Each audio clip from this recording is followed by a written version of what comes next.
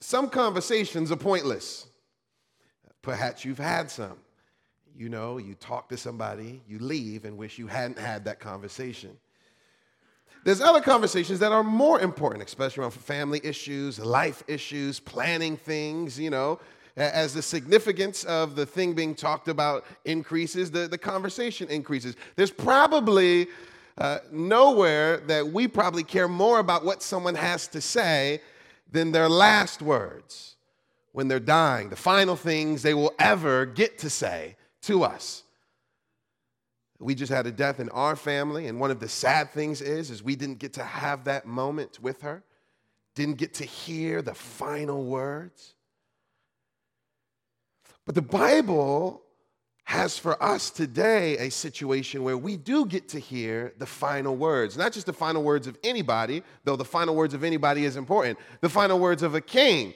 Not just the final words of any king, the final words of the king, lowercase t, lowercase k, King David. So if you have a Bible, please join me in the book of 1 Kings, chapter 2, and we're going to be eavesdropping on David's parting words to Solomon. David's parting words to Solomon, and this is God's word. 1 Kings chapter 2. Y'all there? Say amen if you're there. Amen. All right, I'm waiting for the other half of y'all. You there? Okay, there they go. Okay, 1 Kings chapter 2. Just a heads up, I'm not yelling at you. I'm just loud. So, 1 Kings chapter 2. When David's time to die drew near, he commanded Solomon his son, saying, I am about to go the way of all the earth. Be strong and show yourself a man, and keep the charge of the Lord your God, walking in his ways and keeping his statutes, his commandments, his rules, and his testimonies, as it is written in the law of Moses, that you may prosper in all that you do and wherever you turn, that the Lord may establish his word that he spoke concerning me, saying, if your sons pay close attention to their way, to walk before me in faithfulness with all their heart and with all their soul, you shall not lack a man on the throne of Israel. Moreover, you also know what Joab, the son of Zeruiah, did to me, how he dealt with the two commanders of the armies of Israel, Abner, the son of Ner, and Amasa, the son of Jether, whom he killed, avenging in time of peace for blood that had been shed in war, and putting the blood of war on the belt around his waist and on the sandals on his feet. Act therefore according to your wisdom, but do not let his gray head go down to Sheol in peace. But deal loyally with the sons of Barzillai, the Gileadite, and let them be among those who eat at your table. For with such loyalty they met me when I fled from Absalom your brother.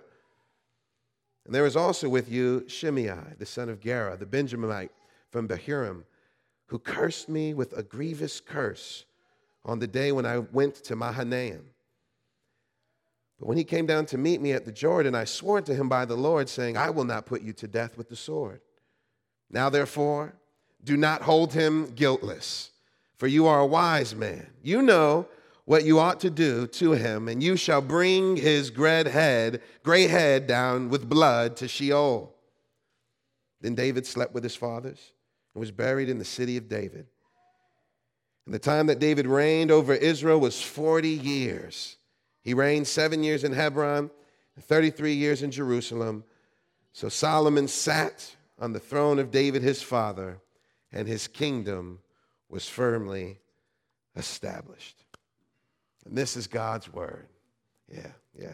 So we know that this is a dying man because the Bible tells us, right? So right there, verse 1 says it pretty clearly. When David's time to die drew near, the bookend of that right there at verse 10, David died.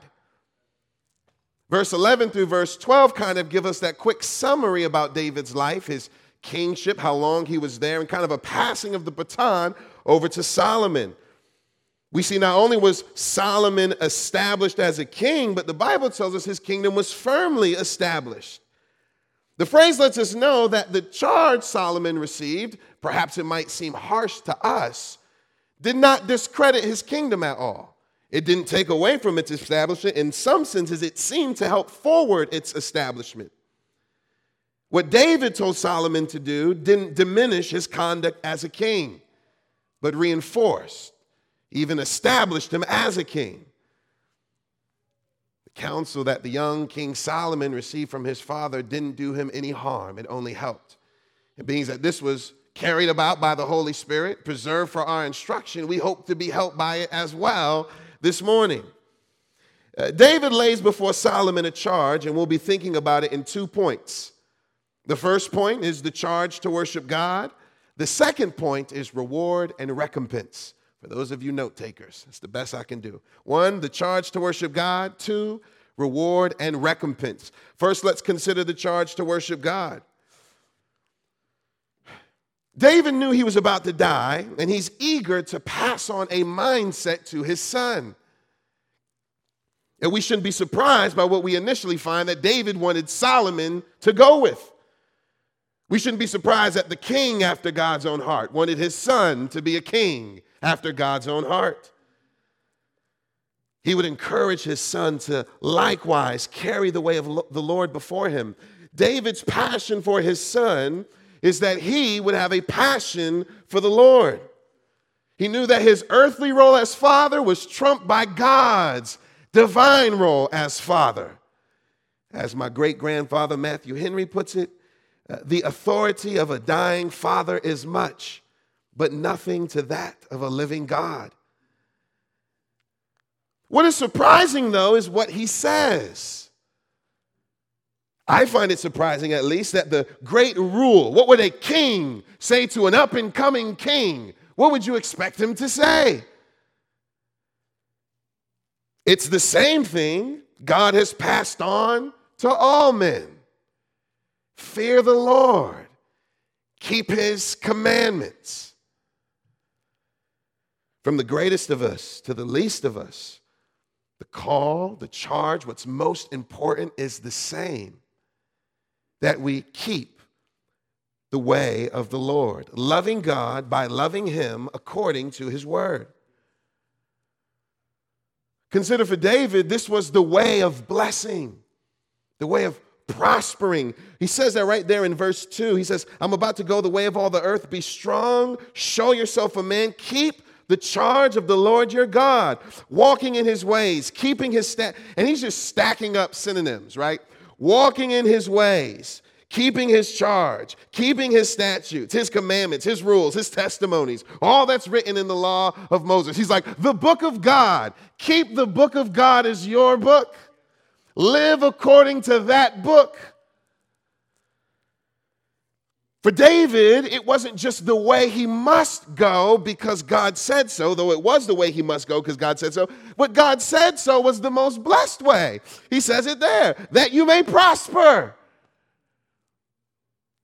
Saints, the no's from God are to our prospering. God's way was the way of happiness, the way of life. Blessed are those whose way is blameless, who walk in the law of the Lord. Happy are those who are in the way of the Lord. Blessed are those who keep his testimonies, who seek him with their whole heart. David wanted his son to be happy. And the only way to be happy is to be in the way of God. How amazing it is to think that God has made the best life, the most blessed life, available to everybody. A king does not have a more blessed life than a beggar if they are walking in God's way. David, King David, ain't got nothing on God's way. He cannot improve it. He can't prop it up. It's great as it is. God has not reserved the greatest way as a secret for a few. He shared the blessed life with all of mankind. The best life, the blessed life is available to all who call upon the Lord. Glory for the broke people, glory for the kings. And what a wise father David shows himself to be. I must address the parents for a second. The text requires it. Parents, what is your desire for your children? Is it clear to you? Is it clear to them? Do you desire anything more for them than for them to be found walking in the way of God? Is your greatest concern for them that they love God, not love sports, not love school, not love success, but love God? Those are all okay things. They don't compare with Him.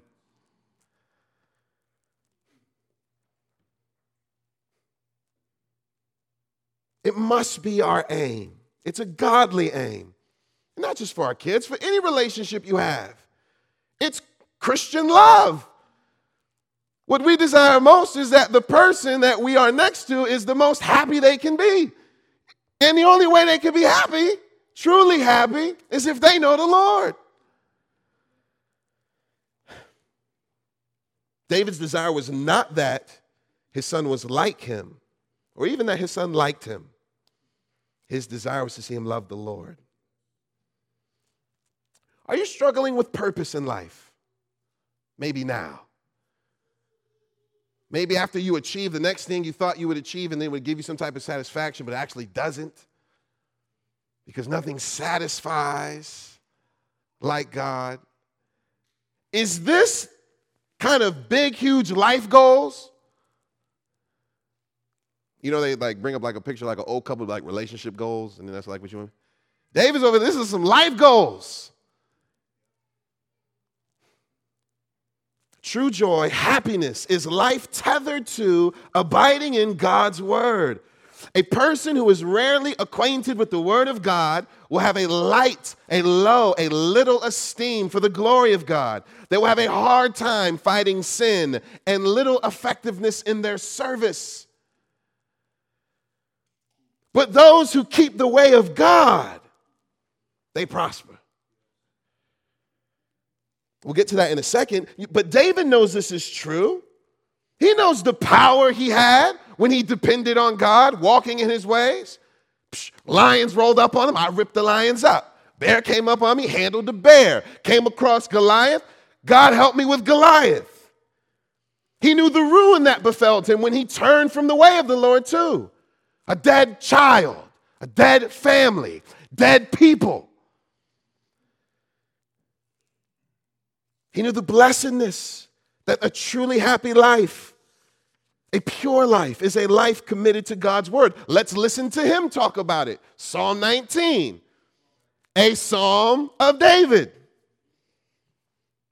So if you say, David, if he was talking to his son and he was like, son, we're like, could you just elaborate on that a little bit, David? Just a little bit, tease that out. He would say this because he said this. Psalm 19. The law of the Lord is perfect. Your education is not. It's the law of the Lord is perfect. It revives the soul. The testimony of the Lord is sure, making wise the simple. The precepts, and you hear the stacking? The precepts of the Lord are right, rejoicing the heart. The commandment of the Lord is pure, enlightening the eyes. The fear of the Lord is clean, enduring forever. The rules of the Lord are true and righteous altogether. Is that how you talk about your Bible? It's how we should. We should not think little of this book. We got something perfect in this book, something sure in this book, something right in this book. Something clean in this book, something that endures forever in this book. We can't forget David was a king. This ain't the homie David. This is King David, who was rich. David was crazy rich, successful. He knew power. He knew money. He knew pleasure. And he's thinking, but when I think about the word, he says, more to be desired are they Speaking of the word of God, the way of God, more to be desired are they, the precepts, the rules, than gold, than my money. He says, even much fine gold, the big face bills. Sweeter also than honey and drippings of the honeycomb. Now, you probably don't like honey like that, so that doesn't connect with you, but whatever rocks you, right? So some of y'all say like mama's mac and cheese. Or like water ice on a hot day. He's like, it's sweeter to me. Nothing's more valuable, nothing's more pleasurable, nothing's more important to me than God's word, son. Moreover, by them is your servant warned, and in keeping them is great reward. Psalm 16. Again, David had it all, but the Lord was David's portion. Psalm 16, a miktam of David. The Lord is my chosen portion and my cup. Which house you like more, David? Nah, the Lord is my portion. Tell me about your retirement plan. No, the Lord is my portion. He's my cup.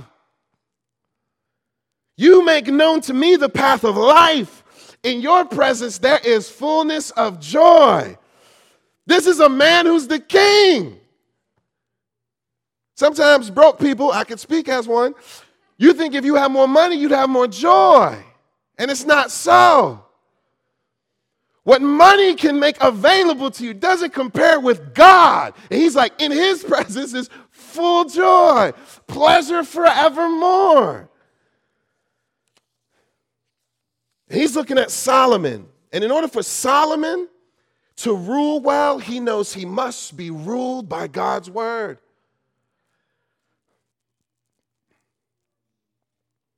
But it brings blessing. He wants him to prosper. That's what we want for our children. That's what we want for people. All these conversations about the dignity of life is not wanting to see people flourish, prosper. What makes people prosper is not so much social activism as much as scripture. This is the way of prospering. Friend, what's your confidence as you go through life? What is prospering for you? How do you prosper? When are you prospering? How do you know if you're not prospering? Is it to do your job well? Is it being a liked person? Is it being perceived as something or someone significant? Perhaps you're here today and you don't know Jesus. What's prospering to you? Is it what you can get?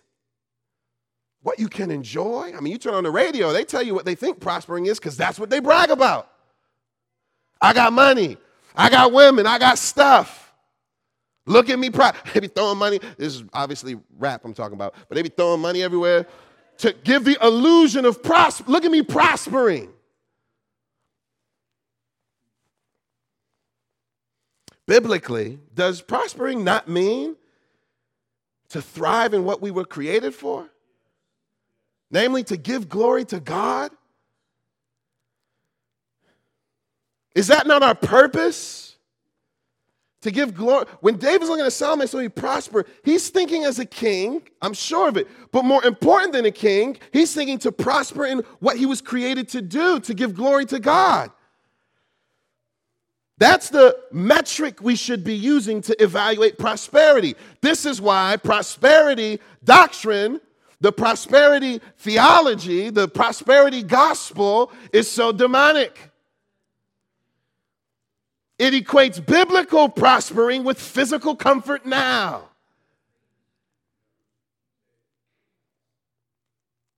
You can write a whole book called Your Best Life Now, and it's not exposition on the book.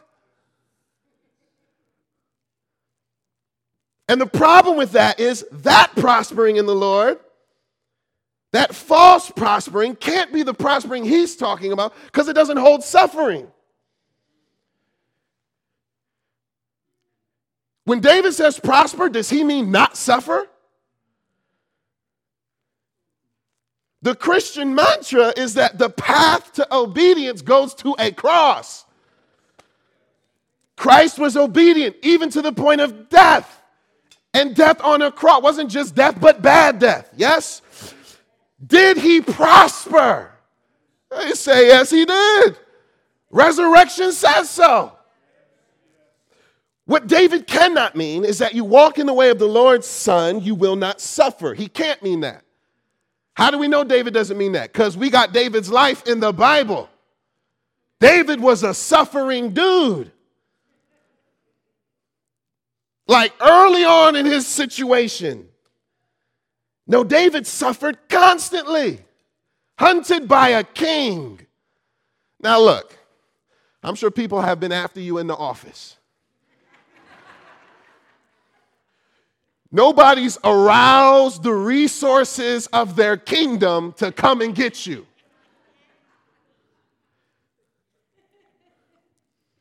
Betrayed by his family. Betrayed by his friends. He knew well the temptations to sin and falling into sin. He knew well the devastation that sin brought. He knew failure as a father. Right, so chapter previous, talking about Adonijah, the Bible looks at David. David didn't displease him in anything, it says. And Adonijah was tripping because of it. And the failing of his body. He's dying. So David can't mean, son, just believe. It'll go better for you. So what could he mean? He could only mean prospering must mean. Prospering must mean, and this is important, we have a clear picture of this because it's so easy for us to lie against God when we don't like a situation. But it's important that our idea of suffering, prospering includes suffering. You can do it when you suffer. You can prosper while you suffer. He could only mean a prospering that thrives even amidst suffering. A prospering that produces rejoicing, that isn't silenced by sorrow. This is what Paul talks about. We're sorrowful, but still prospering, always rejoicing. To prosper, then, if someone's walking in God's way, keeping God's way, we should be thinking, is to have abundant joy in God's love for us in Christ. I think that's what it means to prosper. It's to have abundant joy in God's love for us in Christ. David would not want us to hear, keep God's word, and not conclude we get to Jesus. Because that's what the Bible does. You read the Bible, you follow, it takes you to Jesus. Jesus says, hey, you read the scriptures, you think that in them you have eternal life, and they bring you to me. Two other verses. John 15, 10 through 11, Jesus commenting, he says, if you keep my commandments, you will abide in my love. Just as I kept my Father's commandments and abide in his love. These things I have spoken to you, that my joy may be in you, and that your joy may be full. Romans 8, 35 through 39. Who shall separate us from Christ's love? Shall tribulation or distress or persecution or famine or nakedness or danger or sword? And you can just add in whatever suffering you're going through. What separates somebody from having abundant joy in the fact that they are loved by God in Christ? He lists names some stuff. Persecution, that means you might be persecuted. Famine, that means you might be going without food. Nakedness, without clothes. Danger, without safety. Sword, without life. He says, as it is written, for your sake, we are being killed all the day long. We are regarded as sheep to be slaughtered. So the question he's asking in Romans is, if people follow Jesus and they get this, are they not prospering? And how does Paul continue? He says, no. In all these things, in the stuff you hate, you can prosper. He says, no, in all these things, we are more than conquerors through him who loved us. He's saying, no, in these things, we can prosper. He says, I'm sure neither death, nor life, nor angels, nor rulers, nor things present, nor things to come, nor powers, nor height, nor depth, nor anything else in all of creation. That's Paul doing his version of stacking. There's nothing that can separate us from the love of God in Christ Jesus our Lord.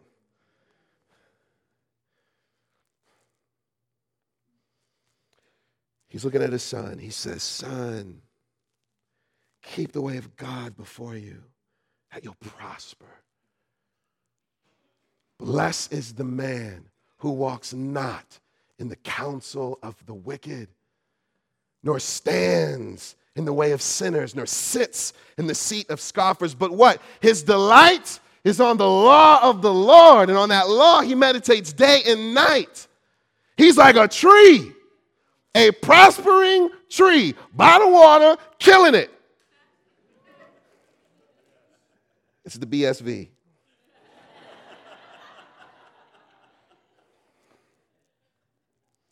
Yields its fruit in season. Its leaf doesn't wither. In all he does, he prospers. Now, when he's talking about that tree, it matters what kind of tree comes into your mind. Because that's what he's telling his son. Be a tree. What kind of tree? What is the fruit he's talking about that bears in season? What fruit? What kind of leaf does it have? So I see it as a glory of God tree. A tree that flourishes to give glory to God. Because that's the one thing you can do when you're suffering. You can't change it, but you can give fruit. You can thrive. If the objective is to glorify God, suffering can't take that from you. It can take all the other stuff you got. It can't take that. And Jesus said, by this my Father is glorified, that you bear much fruit and prove to be my disciple.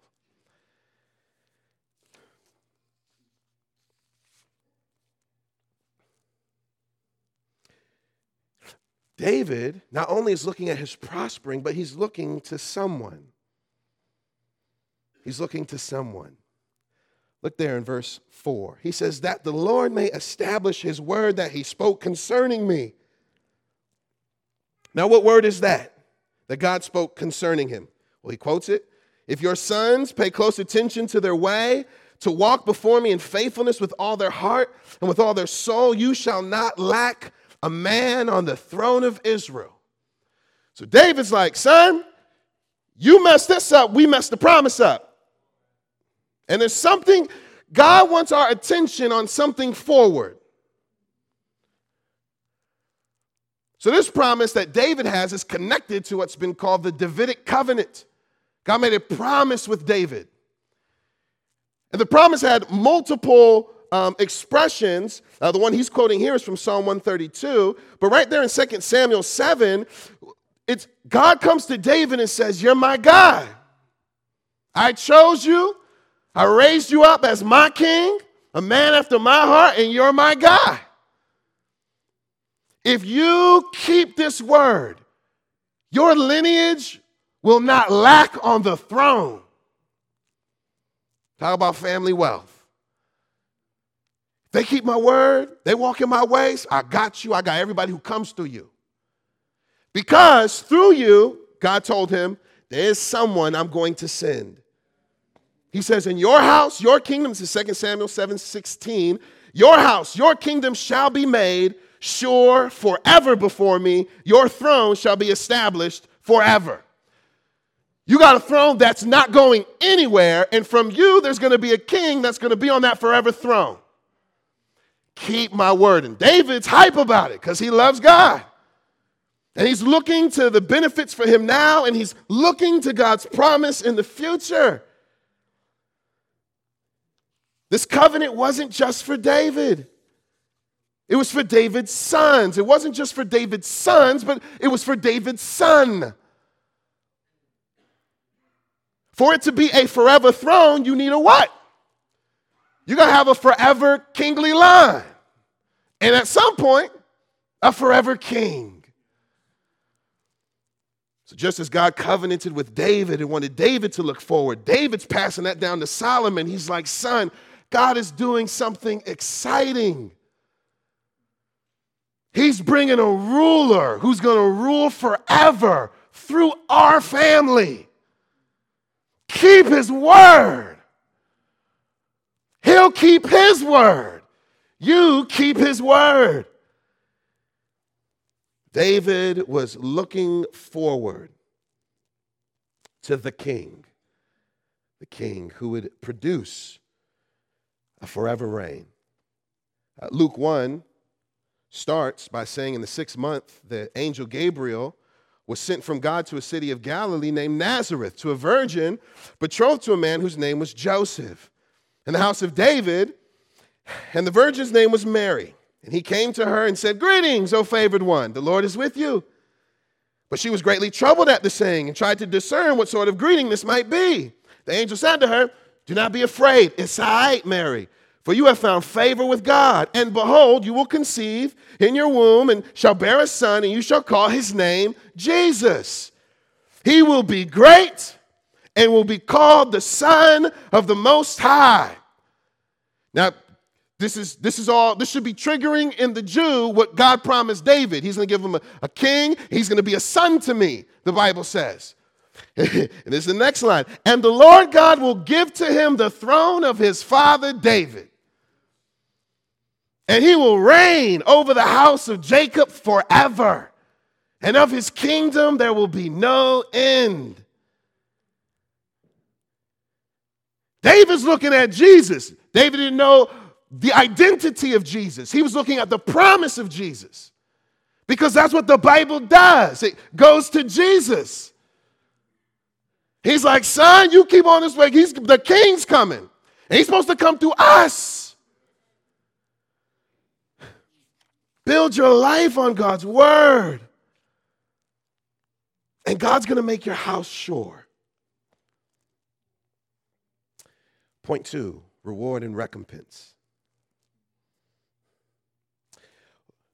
With his call to keep the charge of the Lord, specifically as a king, Solomon would have the unique job of representing God in how he ruled. This is another reason why he must be intimately acquainted with the word of God. So in Deuteronomy 17, a king was required to have a copy of God's law approved by the Levites, right? It couldn't be some dude just wrote. Had to be an approved copy. And it says so he could read it daily, so he wouldn't get arrogant, and so that he could rule well. Because the king would not only issue decrees consistent with God's word, he was responsible for executing judgment according to God's word. And David draws specific attention to Solomon and says, you got to bring the blade down. It's what kings do. In considering these two men who will catch the blade, we should consider ourselves. 2 Corinthians 5:10, "For we must all appear before the judgment seat of Christ, so that each one may receive what is due for what he has done in the body, whether good or evil." We're told here of two men, Joab and Shimei, who David was not cool with. Now, if you're familiar with the Old Testament, I'll try to give you a brief synopsis.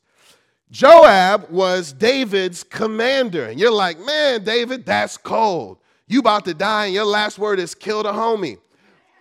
But that's not what happened. He brings up Joab's charges. Because more than David valued a person, he valued the Lord. He says, you know what Joab, the son of Zeruiah, did to me, how he dealt with the two commanders of the armies of Israel, Abner and Amasa, whom he killed, avenging in time of peace for blood that had been shed in war, and putting the blood of war on the belt around his waist and on the sandals on his feet. He gives two different ways that Joab killed Abner and Amasa. So one, he killed in a time of peace. He avenged for blood that was shed in a time of peace. Blood that was shed in the time of war, Joab revenged in the time of peace, and that's wicked, because David's like, look, y'all was in a battle, he got killed, that's what happens in war. But we were in a season of peace, and you killed him then, and that's no bueno. The second guy, Amasa, he was David's new commander who he promoted over Joab, and Joab got jealous.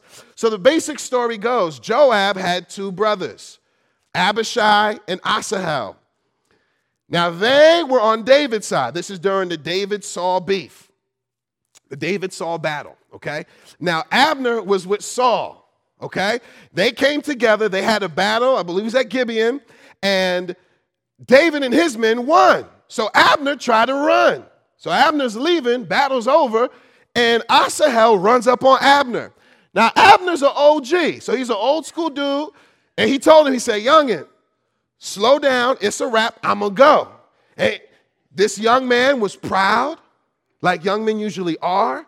He was eager for battle, like warriors who have been are not. And he tried to call him into a battle. So Abner ended up killing him and then leaving. Well, Joab didn't like that. When Abner comes back to David, because at that point David won, so David, Saul's people was trying to come back to David like, look, we was tripping, we with you now. But David was merciful. He was a good king. And he told Abner, look, it's a wrap. You're good. You can be with me. So Abner joins David's team. So Joab's over there feeling salty. He sees Abner one day, and the Bible says he hollers at Abner. It doesn't say he hollers at Abner, but this gist of what the Bible teaches is that he hollered at Abner. He went and got with him, and while he hey, man, what's up? And then did him in. And the Bible says David mourned. He mourned, he fasted. He said, you killed a righteous man. May the Lord repay on your head what you've done. Well, David, doing his king thing, Absalom starts tripping. So Absalom gets Amasa. Now, Amasa is Absalom's commander. Now, the story of Absalom was David's son who revolted against him. He ended up dying. Joab killed him, even though Joab wasn't supposed to kill him. Joab killed him.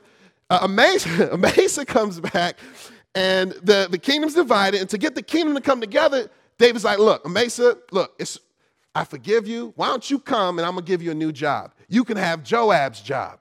So Amasa's like, cool. So Amasa gets Joab's job. Joab's now salty because he lost his job.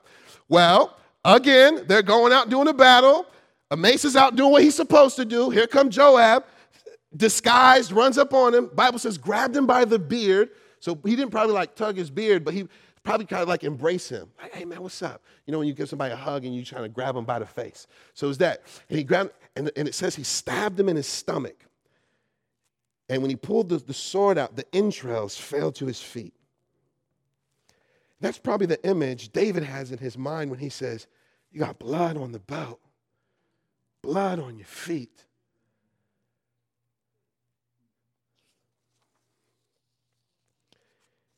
And it's clear what he wants done. He says, do not let his gray head go down to Sheol in peace.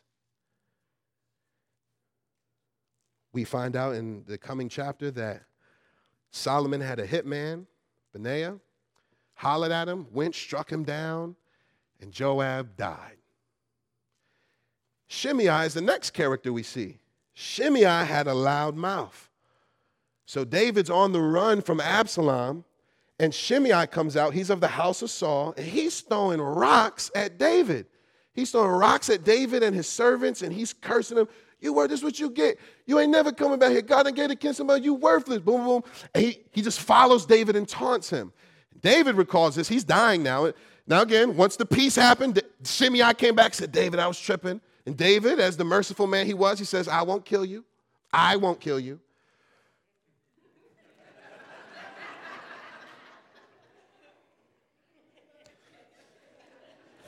That's what my Bible says, verse 8.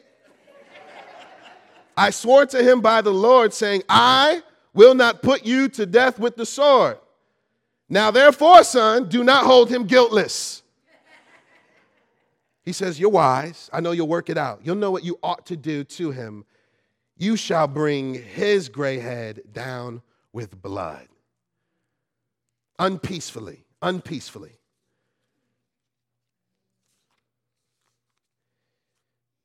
Kings judge people. It's what they're supposed to do. They're supposed to bless those under their care who are happy citizens of their rule, and they're to execute judgment on rebels. That's what kings do. Many people think of King Jesus like he's not coming with a blade. But friends, that's what kings do. As you think of Jesus, can you hold what we have written in Psalm 110? It's speaking of Jesus. Hebrews tells us that. This is what it says of King Jesus. The Lord is at your right hand. He will shatter kings on the day of his wrath. He will execute judgment among the nations, filling them with corpses. He will shatter chiefs over the wide earth. King Jesus.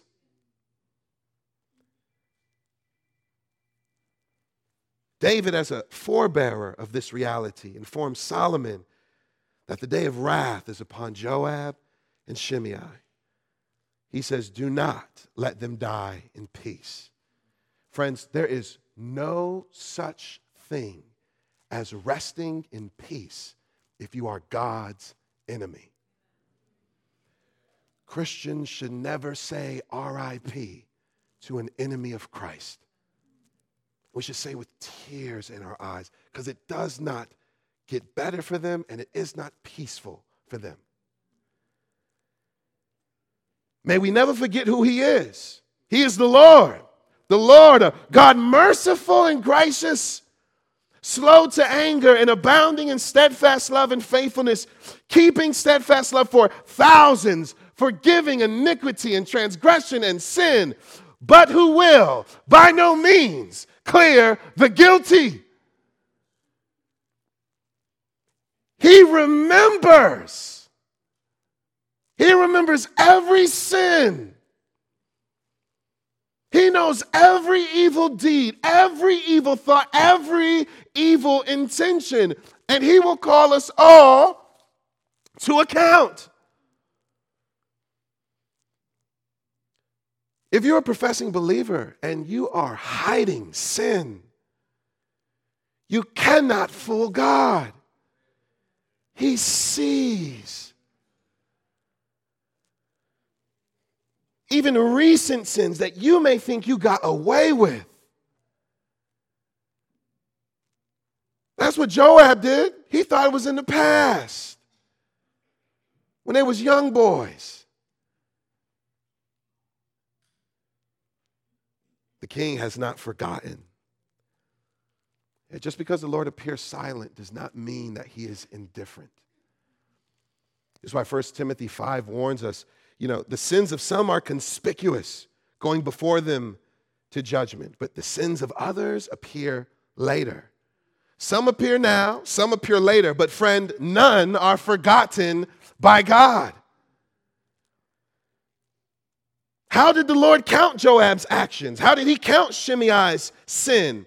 Their sin abides on them. Years does not diminish the wrath of God. If anything, it stores it up. He will not allow the guilty to go unpunished. He will by no means clear the guilty. Death was not a peace for them, but a torment. As the king must walk the way of righteousness, he must deal righteously with the guilt of sin.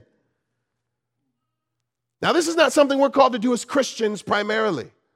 We don't execute judgment on sinners like God does. We do it through church discipline in a church. Or perhaps if you're a Christian and you work for law enforcement or some institution that God has given the sword to act on his behalf. But for most of us this morning, I just want to draw our attention to the judgment of Christ, God's forever king. And consider, if David can recall on his deathbed a few bad deeds he needs to make up for, how much more righteously and entirely will Jesus exact vengeance on God's behalf? He says, behold, I am coming soon, bringing what? Recompense with me to repay each one for what he has done. We see that the wages of sin is death, always has been, always will be. Those who reject God's way, who reject God's king, will receive God's wrath. They will be under God's judgment. If you're here today and you've rejected Christ, you have not walked according to his way, but you've thrown it aside, know that the same end that came for Joab and Shimei will come for you. But it will not be executed by a man. No, it will be executed by the Lord himself. The king will exercise his vengeance. Vengeance is mine, the Lord says. I will repay. Friends, one of the worst things that anyone can ever hear from the Lord is what David said in verse 9. Do not hold him guiltless.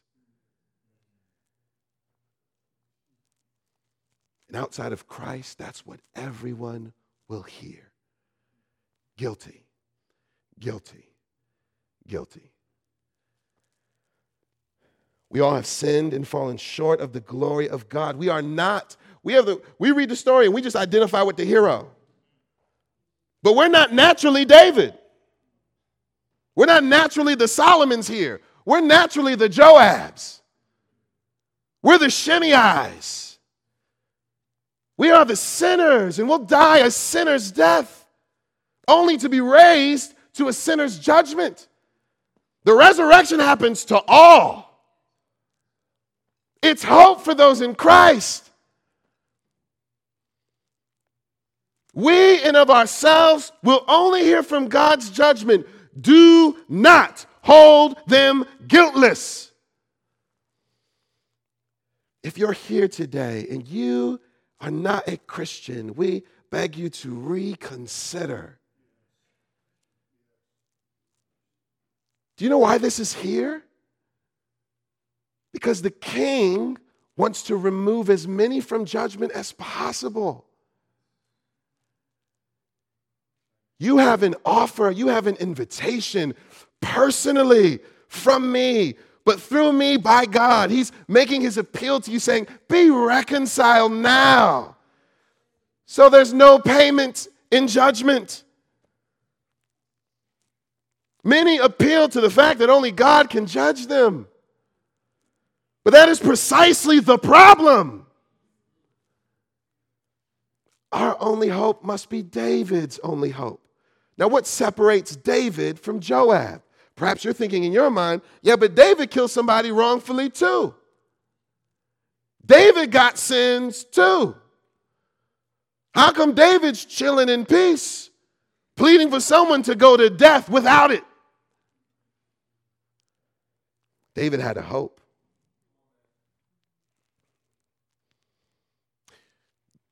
There must be a way for sin to be forgiven. There must be. That was David's hope. And indeed, there is one. That's why David wrote Psalm 32. Now, Romans 4 tells us he was thinking about justification by faith alone. That is, God, if I believe God's word of pardon on me because of him applying my judgment to Christ, I too can be forgiven. Blessed is the man whose transgression is covered. That's what made David say that. Whose sin is forgiven, who the Lord counts no iniquity. Our brother read the Psalm 130. If God counts iniquity, who can stand? Well, the problem is he does count iniquity. He counts everybody's iniquity. But in Christ, because of the cross, where he remembered our iniquities on the cross, he remembered them on Christ, so that when he looks to us, he can promise to remember them no more. The sins didn't disappear, they got paid for. The wrath of God that comes on all God's enemies fell on Christ while we were still weak. He didn't die for a bunch of good people. He died for the wicked, yes.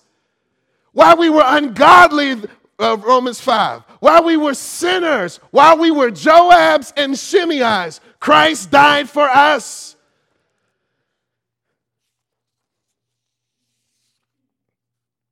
And in Christ, that throne that will judge sinners, it's changed into a throne of grace. And this brings us to our last thought, Brother Barzillai. Look at verse 7. It's sandwiched between the two commands for judgment. Verse 7. Barzillai. Where Joab and Shimei remind us that Christ will judge rebels, Barzillai reminds us that Christ has steadfast love for his friends. Barzillai's story is sweet. It's very sweet. He says in verse 7, deal loyally with the sons of Barzillai, the Gileadite, and let them be among those who eat at your table. For with such loyalty they met me when I fled from Absalom, your brother. He says, in that word, he says, be loyal to them. You might have a little marking in your Bible that draws your attention to something below that says, show them steadfast love. Show the sons of Barzillai steadfast love. Real quick, 2 Samuel chapter 19 tells us what happened with Barzillai. David was on the run, and Barzillai showed him love.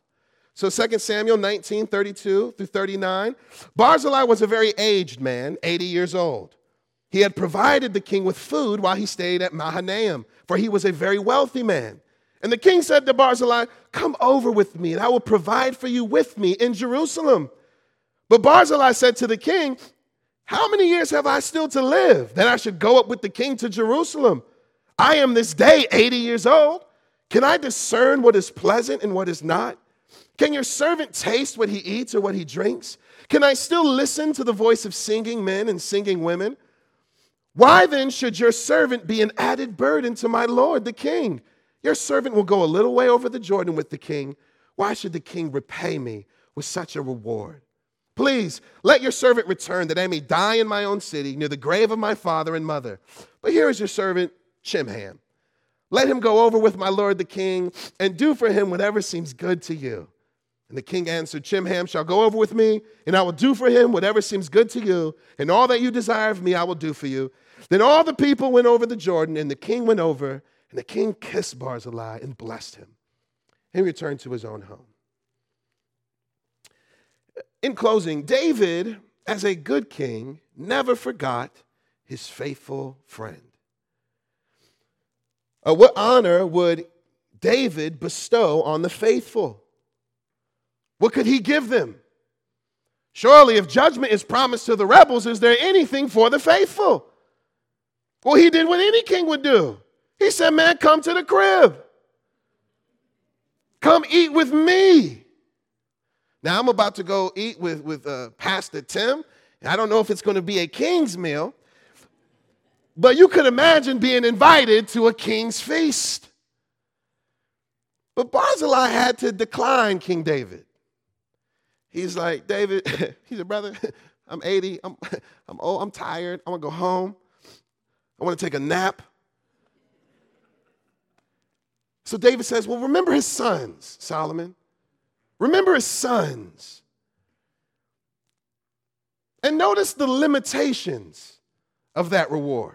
I mean, the best David could do was give Barzillai a place to remain comfortable for the rest of his days, which he declined. The best that Solomon could offer to the sons of Barzillai was comfort for the next 40 years he would rule, because Solomon messed up sin and got the kingdom divided.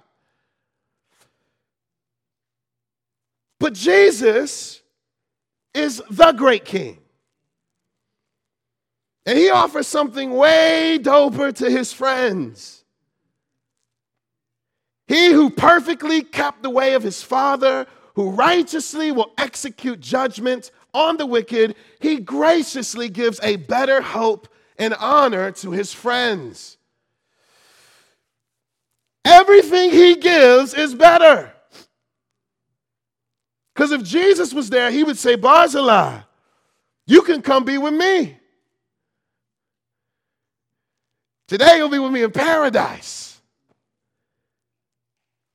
Jesus could have said, I got a better place than the king's crib. I can take you to glory. And I got better delights than David. I got full joy that don't empty out, pleasures forevermore without end. And you can't just kick it with the king of the earth. You can be with the king of glory. And we don't even get to only eat there, although there's going to be grub there. Praise God. No. We get to abide there. He says, Jesus told his disciples, if I go to prepare a place for you, I will come again and will take you to myself, that you may be where I am also. And rather than only offering comfort for the rest of his life, because that was Barzillai's main issue with it, right? I'm 80, man. I can't even enjoy that.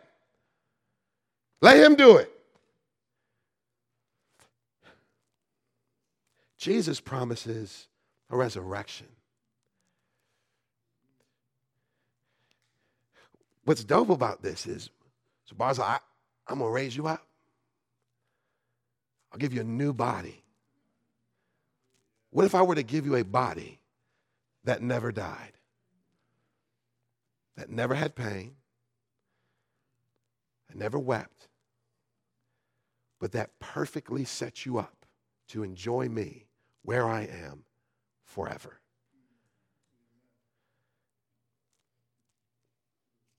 Those who trust in Christ get this very thing. Well done, good and faithful servant. Enter into the joy of your master. And Jesus says, and even if you die, yet shall you live. And where you live, you'll be with me. Let's pray.